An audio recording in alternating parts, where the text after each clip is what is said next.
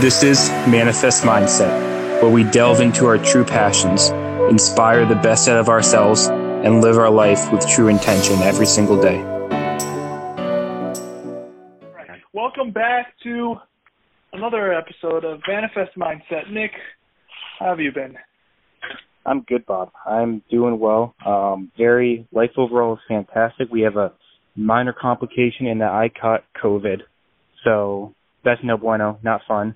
But compared to what I've heard from a lot of people and what I've seen from different patients, I could have had it a lot worse. Yeah, how are you feeling? A little bit beat up, a little bit tired, kind of fatigued, but otherwise I'm doing all right. All right. So no crazy fever. I'm not vomiting up blood or anything crazy like that. Yeah. Haven't turned into a zombie yet, so we're hanging in there. Sure. Well, I hope you feel better soon. On the bright side, Nick. So just a little backstory. Yesterday, you texted me out of the blue and I'm like, hey, I can do this podcast either Thursday or Friday before your time. And I was like, on a Thursday or Friday? And now I finally understand because you caught COVID, you have time. That is exactly what happened. I would much rather be, at work helping people out, but since I can't be, might as well get something cool done. Yeah. No, I'm excited. So we're really just going off the cuff here. I think last episode we talked about how we may just kind of introduce, some clinical reasoning discussion, talk about a case, and just see where it goes. There's no plan. It's just we're kind of aiming and then firing. Absolutely, Bob. Fire, ready, aim. Yeah, unless you have a plan, Nick. No, I have a very loose one, Bob. So I got a case ready for us, and my thought process is I'll present it, give you a little bit of background info on it, kind of basically some of the very simple stuff that I got from initial subjective, and I won't get into too many objective findings yet because I want to see kind of where your reasoning takes us. If you want to have any additional questions that you'd ask during subjective, things to figure out whatever you'd want to figure out, then you can basically just, run me through objective of, hey, what would this finding look like, or what did this look like, or what did this look like? I will, to the best of my knowledge, fill in with everything that actually happened. If there are things or tests or measures that you bring up that I didn't test, what I'll do is I'll keep it honest to the case, and I'll kind of fill in, hey, this is what I would expect that I would find if that happened. So I can't guarantee I would do everything that you would do, but we'll figure out what goes on. I'm all for it, Nick. Well, let's see where this takes us. Absolutely. It can, so start. you can. Yeah, sorry to just a little caveat. This can either be a great episode or fantastic one, or it can be one that kind of just goes up in flames. But we'll Absolutely. Well, Bob, how about this? Let's hold a commitment to each other. If this happens to go up in flames, let's at least make it fun. Yeah, I mean that's what this podcast is about to me. Cool, dude. So awesome. All right, so I've got this guy coming to the clinic. He is in his late 30s, ex-football player. He's coming in about, just to give you a little bit of like anthropomorphic qualities to him, about 6'5", weighing in around 280. The reason that's relevant is because he had recently dropped 60 pounds. He's trying to get in better shape. So he was at 340 before, kind of naturally by himself. Over the last year, dropped a bunch of weight, feeling good about himself. He's coming in because his main concern is he's at a sticking point with the weight. He's having a hard time dropping more weight. He wants to go from the 280 he's at now, go down to about 220 or so. So it's a big jump for him, but he's kind of done it before. He's gotten half it out of the way. The thing that's stopping him this time is he's running into a barrier with his exercise. Any kind of cardio he does is very limiting for him because of his pain. And same thing with a decent amount of the weightlifting, especially in the core, lower body. Upper body, he's for the most part okay. Bob, his main pain location is thoracic pain. So we're talking on the left side, ribs approximately, we're going to give a broad span here, T6 to T8, T9, on starting from just barely lateral to the thoracic spine. wrapping around all the way to, not quite all the way anterior, but all the way lateral for sure, and a tiny bit anterior around the direction of the ribs. Pain is constant but varying, so he always, for the last, and this has been going on for a long time, for the last about 10, 12 years, he's had some form of pain there at a low level always. When he exercises with exertion, the pain increases, sometimes making it hard to tolerate that for him. Other than later on, if he has a lot of soreness or stiffness or limitations, it's a sharp shooting pain that can make it hard to breathe at times as well. And you said when he gets worse, he loses motion? Like he gets stiffer? Is that what you said?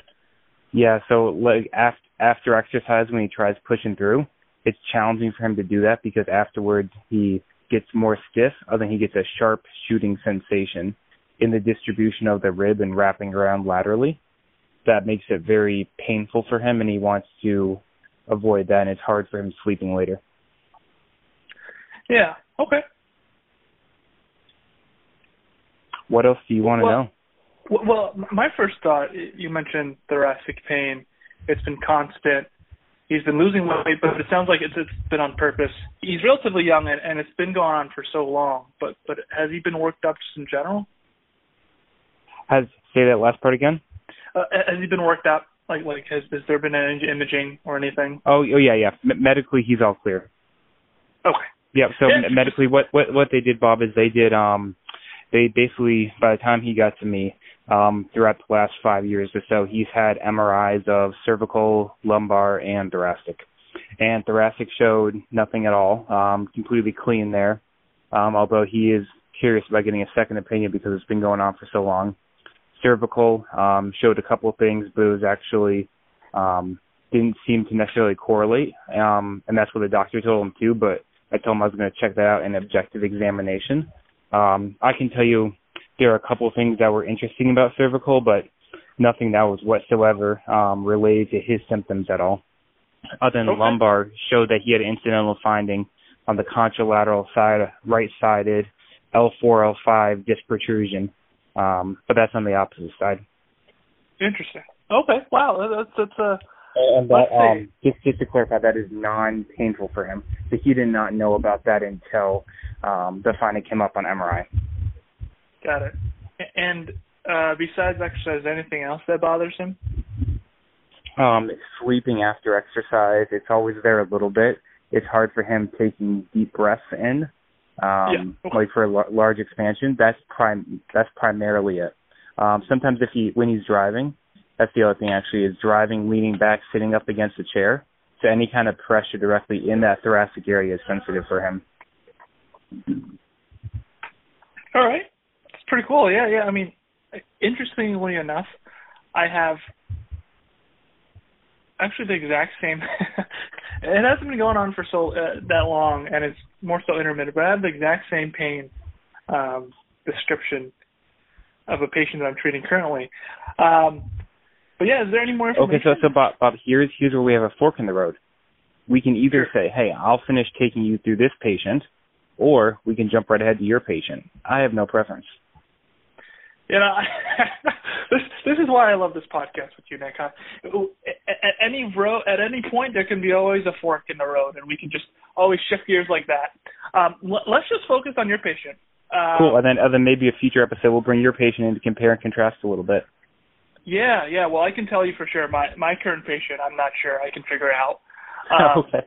But I'm getting him back to get more worked up in terms of imaging. I think that's a big difference right away, right? Is your initial question of, hey, is there additional work that needs to be done? Anytime as PTs that we don't know the answers fully and can't find them early for health and safety of our patient, let's make sure we get a medical workup to find some answers. Yeah, especially in the thoracic spine. Like if it was low back, I wouldn't really be as concerned, but just because a lot of things go on in the thoracic spine, just something to consider as well. But okay, so anything else in terms of the history, or you want me to ask or something like that? I want you to ask, but that is the majority of the pertinent history. That is all the true crucial pertinent history to the case. Okay, and obviously he's feeling pain at this very moment that we're sitting here. He's correct. He's feeling pain. Let's say he has a baseline level of 2 out of 10 pain. at this moment. Yeah. And just to clarify, in terms of pain location, you mentioned the thoracic left rib. Is there anything else? Like, does he have neck pain? Does he have shoulder, arm, anything like that? Yep, good question. So no pain in either of the arms at all. He will get some pain as his pain gets worse in the thoracic area, radiating up to the neck, less so from a facet or otherwise description, but more so in terms of like an upper trap type distribution. That's a tightness. That's we can get into that through objective a little bit, but that is more consistent with a secondary muscular action and like guarding, compensating around it, as opposed to referral from facet or disc. And that's both upper traps, or is it just no, just the involved side. Okay. Got it. Huh, that's interesting. That changes a lot of things. Mm-hmm. Okay, anything in the lower back? Like, does it radiate down there too, or is it just in that? Nope, it stops from, so he has some paraspinal stiffness and tightness guarding that's probably from about T5 down to T10 on just that ipsilateral left side, but Sure. No pain in the low back. He just happens to have that MRI disc finding on the right side. Yeah. So just to clarify, Nick, I mean, his main complaint when he comes into the thing, the episode or the episode of care with you, is rib pain. Is sharpshooting rib pain. It is that rib pain, but then once you kind of ask more questions, it's from like the left upper trap to around T9-ish. Is that what you're so let me clarify. No, those are additional locations. His main location is rib, I'm going to say between ribs 6 and 8, just at that like costotransverse junction, radiating to his far lateral side of the body, and it's a combination of a deep ache and then sharpshooting as well at times. Okay, but it's basically two spots, left upper trap and then ribs 6 and 8. So it's not continuous. It's not correct. It's not continuous. It's two distinct different locations, as well as having a paraspinal stiffness aching feeling that's very minimal concern to him. But that paraspinal feeling goes all the way from T4 to T9 or T10, and that would be technically a third location as well. Cool. Yeah, this is interesting. I actually never talked about like a case or anything like this over audio. We definitely have its limitations for sure, right? Where I'm giving this verbal description, you're doing your best to get the body chart and make sure we're an understanding. So I'm sure there'll be hiccups along the way, but I think of it like resistance training and deficit training, right? You don't have all your tools, so what can you rely on even more? Yeah. Okay. So, I mean, I personally, so did anything happen 10 something years ago that he remembers? Good question. No, there is nothing of significance around that time. Okay, and why? And one more thing I should add to that, Bob. It was the pain was around that long. He recently had the pain. The reason he's coming to me now is the pain got worse actually about a year ago as he lost a lot of the weight intentionally. Got it. Yeah. You're right. My hesitation that you're saying is because I remember that there wasn't any big event. There was something small that caused it, but I honestly can't remember. Yeah. But there's no. You could just make something up. Okay. Cool. Let's say that trying to make something up that's not gonna conflict it. Let's say he had a sprain of that reason. Let's say that he was what do I want to go with here? That's right. Let's say he was doing a workout, right? Let's say he was doing some lat pull downs, and he sprained the back, irritated, some crap in there, and he's been recovering slowly. Pain kind of got down to a very baseline low level. He basically ignored it because it was tolerable. Sure. Okay. That's fine with me. All right, I would move on at this point. I have a good indication of where to go in my head. Okay, so moving on, meaning you're done with subjective, you're good for objective information.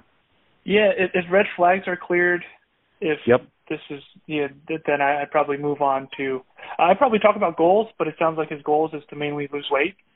Yep, totally. And get rid of the pain so he can do that. Exactly. So, Bob, just talk me through, for the case of, not for myself, but for listeners out there, right, for clinical reasoning purposes, what are do you feel like are the essential pieces of the subjective exam that you want to make sure you get from maybe not every patient, but most patients before you move on to objective? Yeah, I'm just going to kind of go through. So how I practice, like we talked about, I use the McKenzie method assessment a lot, or all the time when I'm treating somebody. That's all I use in terms of my head and thinking process. And the main thing that I want to know is on day one, how can I classify this patient so I can best understand them, so I can best help them. So there's a few classifications in my head that's kind of going through right now. But some of the big questions is, okay, where does the pain hurt, or where is the pain located? Is it like in the arm? Is it in the neck? Is it just mainly thoracic spine? Is it lower back? That can help rule things in and out for me. Yep. The second thing is, like you said, if it's constant or intermittent. If it's constant symptoms, that can rule a lot of things off the table that are mechanical for me.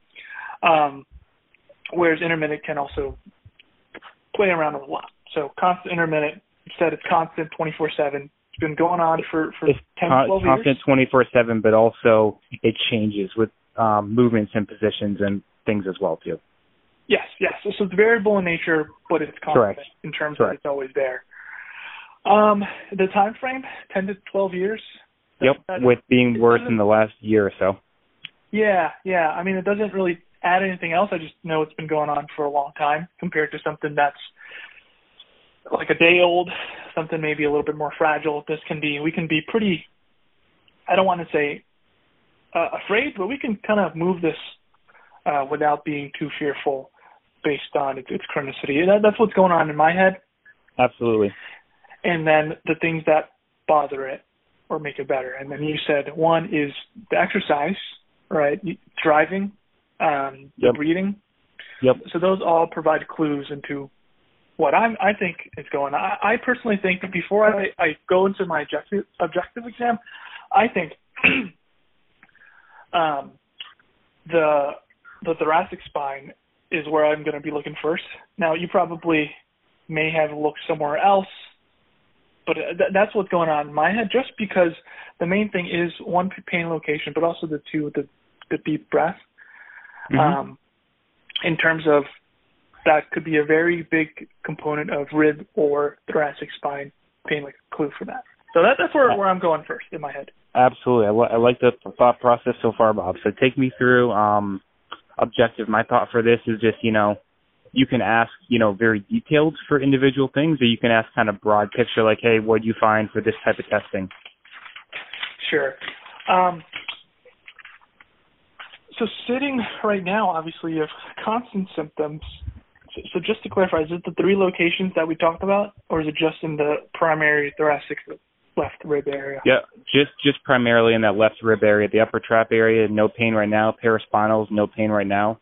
As the patient's sitting there, a little bit slouched forward, rounded shoulders partially, because that's just the way that they normally are hanging out talking, but also it's like they're bigger guys, so they're used to kind of looking down, approaching people different.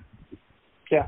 So I'm going to first set this guy up and just see what posture correction did. I don't know, did you look at that? Yep. So sitting upright, no change in sensations at all. Still had the constant level pain. He came up to an extended position, but we didn't go into like excessive thoracic extension overpressure or anything, but just posture correction. He felt, maybe it felt like it changed a little bit at first, but then right back to where it was. You said it changed a little bit? Is that what you said? Yeah, so it was like in transition. So like, let's say the resting pain was about a 3. The pain went to like a 2.5 for a second, but right back to a 3 again once it settled. Okay. All right. So at that point, I would just look at a range of motion for the thoracic spine. Okay. How are you doing that? Sitting, standing? So I would do it sitting, just checking rotation. Cool. Rotation extension. To the right. Yep. Let's go rotation to the right. Nope. A little bit limited. Let's say he had 75% of range. I had some pulling in that left rib area. Rotation to the left, about 10% into the motion. Very sharp shooting pain that he did not want to push through. That was radiating from those left rib areas all the way lateral for him. That was a true reproduction of symptoms. Flexion for him was a pulling in that area, both in the paraspinal region, then the ribs as well. Just kind of like an achy pull, nothing that he couldn't handle. And extension was stiff to get into, but no symptoms at all.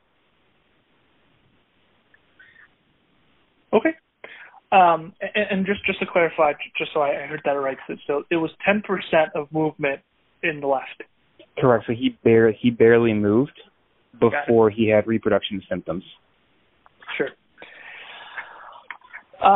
Did you check anything else? I would just start kind of moving him, but did you get any other objective measures that you think would be important? Yep. So the other thing I did was, because I was curious for a thoracic more, I brought his upper thoracic into a little bit of flexion to wind it up. Then I did rotation biasing mid-thoracic there. It was interesting for me. Right was the same, left rotation, relieved a little bit of tension, just adding some upper thoracic flexion into the system, but not by much. It still reproduced it pretty good. I did clear cervical spine, so I did full cervical range of motion, over pressures in all directions, and those were clean, clear, and no symptoms at all. But I did want to investigate those more later on. I did screen shoulder, full flexion, just make sure he had overhead range that wasn't pulling or doing anything crazy weird at the scaps. Overpressed shoulder, that was completely clean as well. Sure.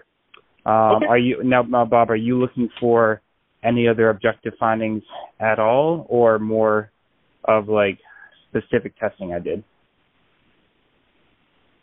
I'm good.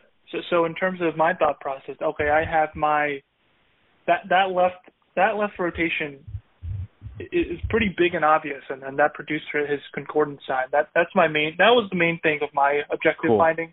Sure, I get my range of motion, but I also want to see what my baseline is, kind of thing. Absolutely. So are you saying you'd be done with objective at this point, or going to more treatment, or what are you saying now? Yeah, I'm going to go into more treatment, but if you got more objective, I just love to hear it. Cool. I got some fun stuff to throw at you. Actually, Bob, here's what I'm going to do. Because there are many times I would use that and go right into treatment from there. Let's hear what you are going to do. Then I'm going to share my additional findings later on after you share that, to see if it muddies the water or clarifies some things. Sure, yeah. So I just want to see him, if he starts doing some thoracic extensions, what happens? Okay, totally. So repeated thoracic extensions, I like it. So I did not do repeated motions with him, so I'm going to make this up with the case. And for this, you're having him seated and just going backwards in the extension? Yeah, over the chair. Yep, perfect. Okay. And are you specifically trying to target like the back of the chair at that one local area? Maybe like a segment below it. Okay, yeah, cool, totally. So he's doing that. It's actually, when you have it localized more to that region instead of just general thoracic extension, it irritates it a lot at first. He's definitely hesitant going more.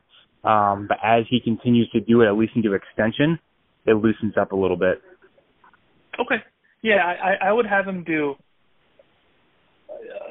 a lot. But what happens? So let's say he does like 30 of those. Totally. What happens to his left rotation? Yep, there's a little bit more. Go ahead. And again, it's hard to tell because right, in terms of I'm gonna let you know that I went down a little bit of a different route here. Sure. So anyways, what I'm gonna say that makes sense for this case is it got a little bit better, where he still feels a sharp shooting pain to the same quality. Instead of being able to move just 10%, he can move 25% now. With less pain? Same amount of pain, just more motion. Same amount of pain. Got it. Yep. Got it.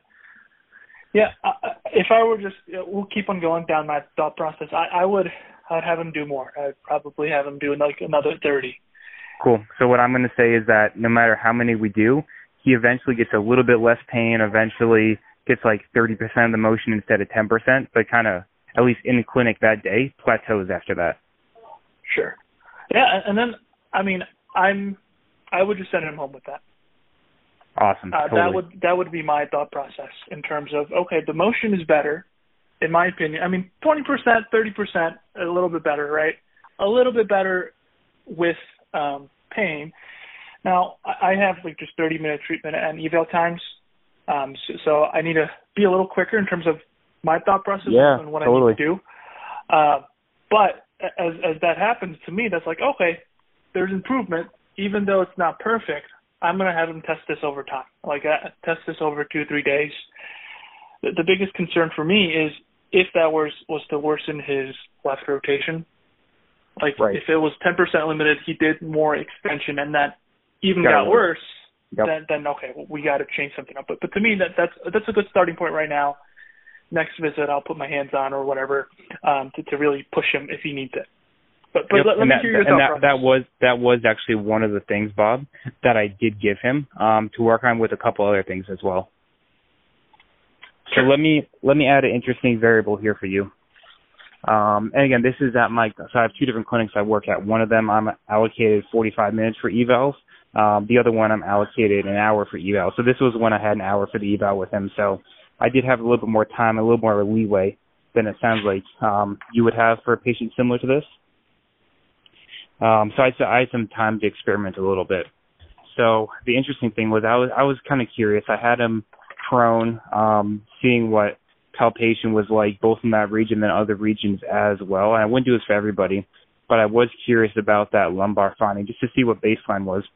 Less so because of this one related area, but more so for me because, hey, I'm going to get him up and moving and exercising and doing a bunch of stuff that he hasn't done in a number of years. Let me assess and see what baseline quality is at before we get him going there. Anyways, here's the interesting thing. What I was not surprised by was left-sided thoracic was stiffer. There was nothing there that reproduced his symptoms. He certainly had the paraspinal tenderness. I could dig in kind of at inferior angle of the scap and reproduce some of his symptoms a little bit, but it wasn't really. Costotransverse junction for like T7 reproduced some of the symptoms, but it wasn't sharpshooting, just kind of achy. Cervical, totally fine, nothing referred whatsoever. Ramped it up pretty hard just to make sure he's all clean. Lumbar, I did elect to do lumbar PAs just out of curiosity. Here's the fascinating part, Bob. When I was palpating on the right side of lumbar, in the L4, L5 area, close to where he had the disc herniation, it did not hurt him. It felt like more resistance to me. That reproduced his symptoms up at the left rib. Sure. And so that was an interesting part for me where that's not a pattern that I had seen too often. Mm-hmm. And so I chose to investigate that further, got him back up, did a seated slump with him, and sure enough, right-sided dural tension limited on the right that reproduced the symptoms directly in the left thoracic area for him as well. And so So, and again, I kind of brought him in and out of out of thoracic movement for that. So I really kept him more straight up and gave him the slump from below where it shouldn't affect the thoracic at all. And even that reproduced the symptoms as well. So my thought process is going on, okay, is this lumbar disc a little bit of a confounding factor? Because as I did a slump from the left side from below with the leg, no symptoms whatsoever, but doing the right side with having the right-sided lumbar disc issue did bring that on. So basically for going home with this guy, and I did a couple other things for treatment for what he needed, and taking a look at some other small things as well as far as like exercise tolerance where we could start at with him. I gave him some seated thoracic extension, like you mentioned. I gave him some local lumbar extension just to free tension into the nerve into that area. I got him going on some elliptic. Go ahead. Nick, what happened when you did just some lumbar extensions to free up the lumbar to that scapular pain? Yep, I retested slump test, and slump was better, was more clean. Left thoracic rotation, similar to your extensions, was a little bit of relief. So definitely it was better. It had some less pain and a little bit of relief with left rotation, but it wasn't out of this world or anything. Sure. So there's at least enough for me to pursue that element of it. So he chased down a little bit. And in my mind, I was going back and forth. Do I stay with just lumbar? Do I stay with just thoracic? I felt pretty confident in my clinical reasoning. Some people may disagree a lot. I went down both of them at the same time, not to waste this guy's time because his condition was stable. My thought from a postural standpoint was he's going to need a thoracic extension anyways. And if we just happen to get him moving in a stiffer lumbar area and it doesn't have a direct effect, then that's shame on my clinical reasoning, but still better for the patient. So I'm totally cool with that. Then also, just to throw some more variables in there, a lot of his big thing was he was having a hard time lifting with different movements because of the pain. I felt like he was safe to do so. There is nothing I'm seeing in the exam that would limit that. We got him deadlifting some lightweight in the clinic because that was one thing that he said that it wasn't aggravating for him, but he was fearful of doing that for a couple of years, and it had bothered his pain in the past.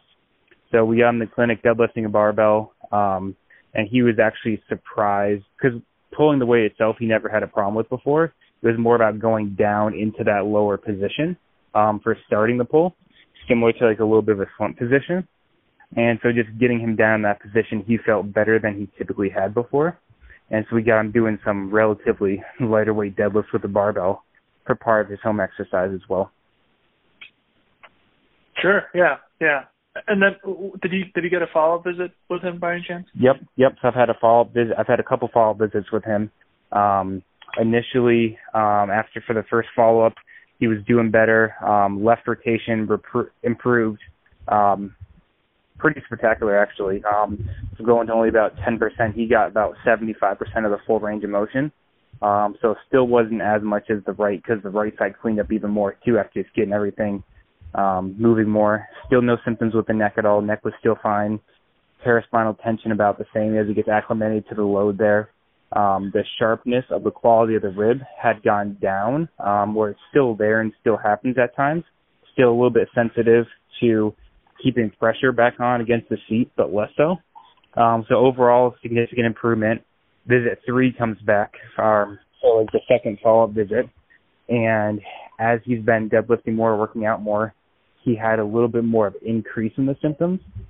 And that, of course, is always funny with patients, right, where it's that he's still better off than he was when he initially came to see me, and he's way more active. But he became a lot more concerned because instead of just getting better, like this gradual trajectory, he had a little bit of a backward step for the 3 forward steps he had. And so he was concerned about that. He actually elected to, at this point, so I'd only seen him for the 2 follow-up visits. He wanted to go get things checked out, even though he had thoracic MRI before, about 5 years ago. There's a level of concern for him where he wanted to get medically cleared again because he was concerned that, my pain's getting worse, and because I'm exercising more, it's making it a little bit harder for him to sleep at night quite as easily because of the pressure on that back area for him. So I actually have not seen him more than 2 follow-up visits, and he's in the process right now of getting another medical workup, another just thoracic MRI, seeing what orthopedics have to say about it before he comes back to see me again out of his preference. Sure. Nick, I'm curious with you, how do you, I guess, if a patient says that to you, how do you, I guess, explain or reason? What was your education for that for him? About which part, Bob? When he came back and said, hey, I want to get a medical workup? Correct. Yeah. Initially, I've been a lot more combative with patients, arguing that, hey, they don't need it, whatever. And I think I've learned from poor experience that hasn't gotten me as far. There's certainly time to educate and everything. So what I told him is, hey, man, I'm pretty confident I know what's going on. This is how you're responding. This is why you're responding this way. Here are the different factors at play, and we can work to modulate the load a little bit to make it more comfortable if we need to. But we know this is also safe for you. We did have these findings in the medical workup for this long ago, and everything checked out really good. There's getting additional imaging. There's nothing new that would tell me. But I also told him, hey, man, if you want to get it, right, that's your right as a patient, and I'm fine with you requesting that. I'd recommend that we still work on this in the meantime, but I'm totally fine with that. So I want his autonomy. I don't want to block him from getting, even if he gets an MRI and there's nothing, right, at least it's a little bit more peace of mind for him that lets us continue on working together. And so I was totally fine with that. He just chose to kind of stop PT formally until he gets an answer. So I just told him, hey, man, keep doing the exercises. If you have any questions, I'm always here for you to reach out to me. Sure. Yeah. It goes to that point of the saying of, you can lead a horse to water, but you can't make them drink the water. Yeah, and here's the good thing is that dude already took a good drink and he knows what it tastes like. He knows that it's beneficial. And Sure. it's there when he wants it again. Yeah. It's interesting. That's interesting. Did you ever go on visit 2? Did you ever go into like mobilizations or anything like that? So, I mean, actually, I did a little bit of that on visit 1 too, right away on the eval. Sure. I just said, hey man, we're getting after this thing. We know what's up. So I did on visit 2 as well, the first follow-up visit. And again, that was not out of this world, not a home run or anything, but for the chronicity of symptoms, he was doing pretty good, and that definitely was helpful. Sure. And how often were you having him do his exercises? You just a few times a day? Let me think and break it down. We had more of the deadlifts and some of the other strengthening with the classic 3 times a week that you do for normal workout intervals. We started with just 2 sets as he eased into it, working his way up to 4 sets with good symptom response. Some of the other arm workouts and modified stuff as well. For some reason, he was hesitant to do dips, wanted to do dips. I'm like, bro, you're fine, do dips. And he was totally cool with that. As far as specific treatment for a thoracic extension, lumbar extension, those we kind of agreed upon together about the 4 times a day was pretty reasonable for him. I'd say ideal if you could squeeze a little bit more in there just to kind of hammer this down early on. So he understood, and there were a couple times he'd be able to do a little bit more, but usually 4 times a day or so for those. I like anywhere between 3 and 6 for just get a high frequency in there. Some of his cardio was daily that we had him do for the elliptical, gradually over time increasing his thoracic rotation while he got more blood flow through the area. That's kind of the dosage I took, Bob. What are your thoughts with that? Yeah, no, I agree. It's interesting listening to your case of how similar kind of our thought processes are and our treatment styles are. But I'm curious, Nick, what was your, going into the examination, when you sit down with the person for the first time, what is your reasoning? Is there a structure to how you think in terms of going to, looking at the lumbar spine and then going PAs through there? I understand the cervical and the shoulder component. Yep. But I just want to hear more about, I guess, what's in your head about the structure. From this patient, what told the reason I went there, because most patients I wouldn't. If it was just an MRI finding, I'd say, whatever. The thing that was interesting to me, and actually when I presented this, Bob, I messed up the order. What I did was I did a quick neuro screen, whatever, heel walk, toe walk, red flag stuff, make sure he was fine there. But when he mentioned the deadlift position, that was really difficult for him getting down. The slump thing got in my head a little bit. So I tested slump with him. Other than that's what brought it on for him, with the right leg going out for tension for left rib pain. And that's where I said, you know what? I've got time here. I'm just kind of curious. It was honestly more of a curiosity thing. That's when I went to lumbar PAVMs for PAs. Yeah. That's interesting. Can I walk you through what was going through my head, how I structured it? Yeah, please go ahead. So in my head, I'm thinking about this acronym. It's LCDF, so location, classification, force, and direction. Yep. Did I say that right? LCDF, location, classification, direction, force. There we go. LCDF. Mm-hmm. So for me, it's okay, location. This 100% sounds like thoracic or rib area, right? Deep breath, localized pain in that area. In terms of the classification, in terms of the MDT classification, based on it being constant, we can rule out so many different things.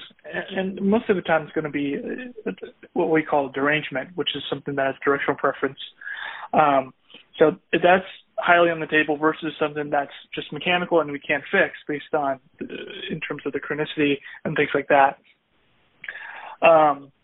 And then direction, it sounds like through his history, when he lifts, I assume when he lifts, he goes into significant flexion based on all of his weight. And when he's sitting and driving, also that significant flexion. And deep breath, that, again, more of that flexion movement that really aggravates that thoracic spine. So I'm like, okay, let's start with extension movements. But based on his range of motion, since there was such a significant loss in lateral, that makes me think, maybe this is something of relevance as well. But to me, I want to exhaust the extension force, and to me, so the last one is his F, which is force, is how many repetitions does it take for him to have a meaningful change in the clinic, and then for him to have to do that at home. So let's say it took him 60 thoracic extensions for him to get 30% improvement. I would have him do 60 every hour or every 2 hours. Gotcha. So you're basically part of that is let me twist your words a little bit, Bob, let me know if it's accurate, is that you're looking for kind of what's the minimally clinically effective dosage other than having him apply that dosage at a high frequency throughout the day. Correct. Okay. If it is a derangement. Sure, correct. If it's correctly classified. Correct.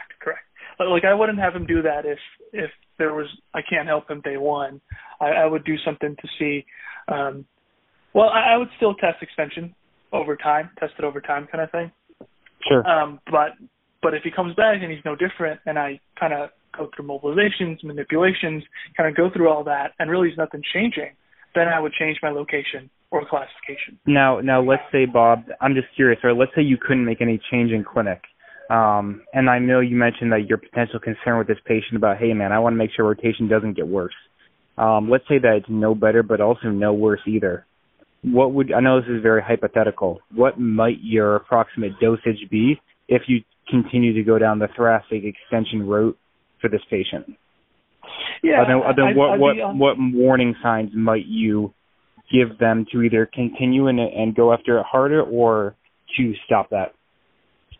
Sure. I would sit the patient down if they're standing and be like, hey, man, I'm going to be honest with you. Right now in the clinic, we're not finding anything that's providing any meaningful change for you. But the system in terms of our physical therapy, this is really an assessment process. And what I would like you to be is you're going to go home and you're going to be the assessor for me. You're going to kind of be like the physical therapist. I'm going to have you do this movement that we just did in the chair, because it sounds like from your history that this may be something helpful. We don't know yet. We're going to go home and test it. You're going to go home. Let's try 20 every 1 to 2 hours, 2 to 3 hours, whatever you feel like is good for you. And every so often, just check your ability to turn to the left. If it starts feeling better, okay, increase that until you increase the amount of times you're doing the backward bends until you feel like, oh, it actually keeps on improving. If it starts to get worse, you stop, we'll come back and reassess. And even if it does get worse, that's actually a good sign, because the best thing we can have is something changing with our exam, and that gives us more information to best help you. That's kind of how I would, if this was hypothetical. Yeah, totally. I think that sounds like a very safe approach for day one, where you put some boundaries, some limitations up there, but also like a good framework that can apply for multiple types of patients. But it also gives you the ability to find out some good information for it and give them that education that, hey, dude, things might get worse. That's within the certain confines of it. That's not the end of the world. That's actually helpful in me helping you long term. Yeah. This was very interesting, Nick, in terms of hearing how you kind of go through, because I'm always curious what you do. Absolutely. So, I kind of heard your thought process a little bit, and to shed a little more light on maybe not just this patient, but most patients for me. Coming in, it's really understanding, from their words, their perspective, what is their main subjective concern. And many times it's not the body part or region that's a fear or something that's a barrier getting in the way or something else that they want to be able to do or make sure it's not this other thing, right? So making sure that my exam end of the day rules in or rules out their concern or provides evidence for that to address that directly. But then similar to you, location, that's where the money is. And so can we understand where the whole body chart drawn out is to better understand what the potential tissue source or tissue sources are? And for me, I'm looking at, okay, what's the tissue source for the issue? Then what's the stress that's being placed on the tissue force, right? Is it too much rotation, compression, tensile, shear, whatever it might be? Then what are the larger components at play that affect that? Where are the potential mobility deficits that are primary or secondary contributing factors to that? Where do they not have enough strength or motor control, coordination that influences all that? In the past, in the very early in my PT career, I would have said, hey, let me just go and treat all of them. but that didn't give me enough of a clinical reasoning pattern to build those patterns up.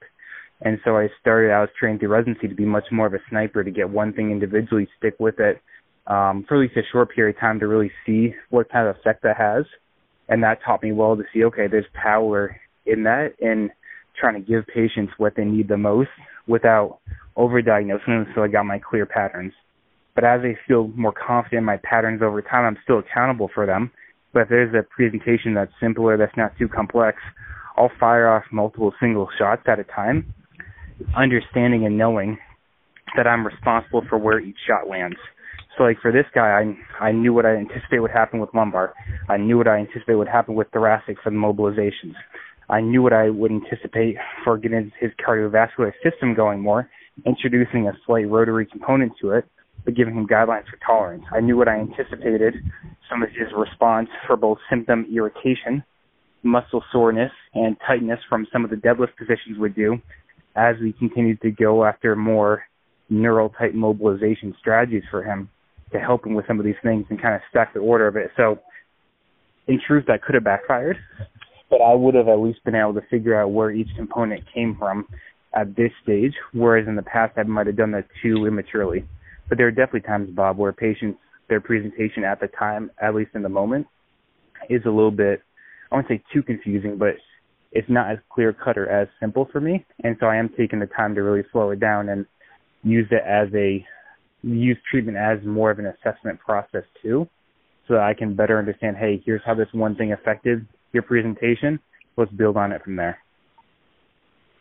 Yeah. I think that's the thing, right? You got to know what the thing you did affected, what you think it affected.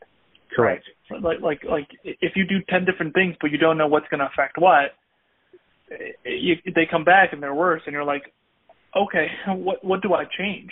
Exactly. Or let's say they get better. Of okay, what do I change with that? How do I progress that? I agree, because for me too, that's as much of a failure. If you send someone home with 10 different things or 7 different things, and it's like, what, are they stuck with that for the rest of their life? Like that doesn't, like, sure, it helps them get out of maybe their immediate suffering, but in some ways it gets them more stuck in other places too. Sure. Unfortunately, to me, it is a double-edged sword for patients in terms of what I do is that's mainly how I kind of reason through most patients. And day one, 9 out of 10 times, unless they're like a gait and balance person, I'm sending them home with one thing to really figure out what the problem is for me. For my brain's not as big as your brain there. I don't know about that, Bob. But it's a double-edged sword in the way that sure, it's one thing and the patient can really focus on it, but in their patient's perspective, it's like I paid a $50 copay just to get this one thing, and then you kind of have to explain. Well, and I them, think that might be part of it. I think it's even less about that, and from my perspective too. Again, when it's needed for clinical reasoning, please do it. But there are also times when I think, okay, I'm going to paint you with the extreme picture here for an example. A case that literally needs, I'm not going to say no clinical reasoning, but barely any clinical reasoning. Bob, let's say you get a patient coming to you for an eval, and they are 3 weeks status post a total knee replacement. This is a replacement that went fine. There's no infection, no mispredict from the back. This is a straight up a total knee patient. You have no eval, you have no subjective, you have no objective. What are you giving them for exercises? Yeah, I mean the quad sets, right? Heel slides, the basic general post-op stuff. The thing you can print out on the sheet. Totally. It's like the takeaway here is you need stuff to get their knee more extension, more flexion. You need to get that muscle crazy strong. Plus, maybe early stage work and a few functional things, maybe get them on a bike a little bit. You don't need clinical reasoning to say, hey, this is the one thing that you need. Oh, no, I'm going to see how this knee extension thing works before we work on any knee flexion or before we work on any muscle strength. Yeah, they're going to get better, dude. That's fine, but it's just going to take a while for that. So I think I'm reminded of in my practice is, cool, when they need that one thing, let's totally give them the one thing. And like you said, Bob, the detriment in that is, well, there's a potential chance that it can have like slower progress than otherwise would be. But the caveat to that is I think what you're really good at in building these patterns, especially with, some of the McKenzie assessment method is that, well, what's worse off than having a slow start is having a false start in the wrong direction. And I think that assessment of kind of knowing, hey, I did the thing, here's what the thing did, that's huge in making sure people get off to the right track. Sure. Yeah, it's another point to that is in terms of belief systems as well, right? Somebody comes in with a shoulder issue, and you're pretty confident the pain's coming from the neck. There's scapular pain. They have pain when they turn the same side. When they move their neck, their shoulder hurts, but they're convinced it's their shoulder, right? On that occasion, sure, you send them home with neck movements, but you also send them home with some shoulder movements just so you don't bias their beliefs, you don't interfere with their beliefs. That was just on my mind. I just thought that would be something to share. Or here's the third option too. Maybe you intentionally go after their beliefs, right? Because if they have this belief, and no matter how many neck stuff you do, they might. Because what's to say, Bob? 3 or 4 visits later, they're like, "Hey, we've kind of progressed all this neck stuff. We haven't progressed my shoulder stuff. What's up with that, dude?" There may be some patient presentations, at least psychologically, where it might be a benefit to say, "You know what? I'm pretty damn convinced this is the neck thing. You know what I'm going to do? I'm going to treat the crap out of your shoulder." Because they've got that strong belief. So now when they come back and they're like, "Hey, man, my shoulder, dude, it's no better." You're like, "Huh, that's interesting." And you kind of walk them through that process a little bit. So that can be a bit of a precarious road to go down for them.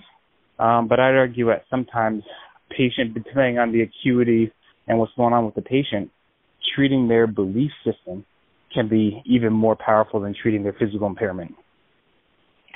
Placebo's a hell of a drug. So. Yep. I get it. Well, and Bob, I'm not even saying that it's going to help them.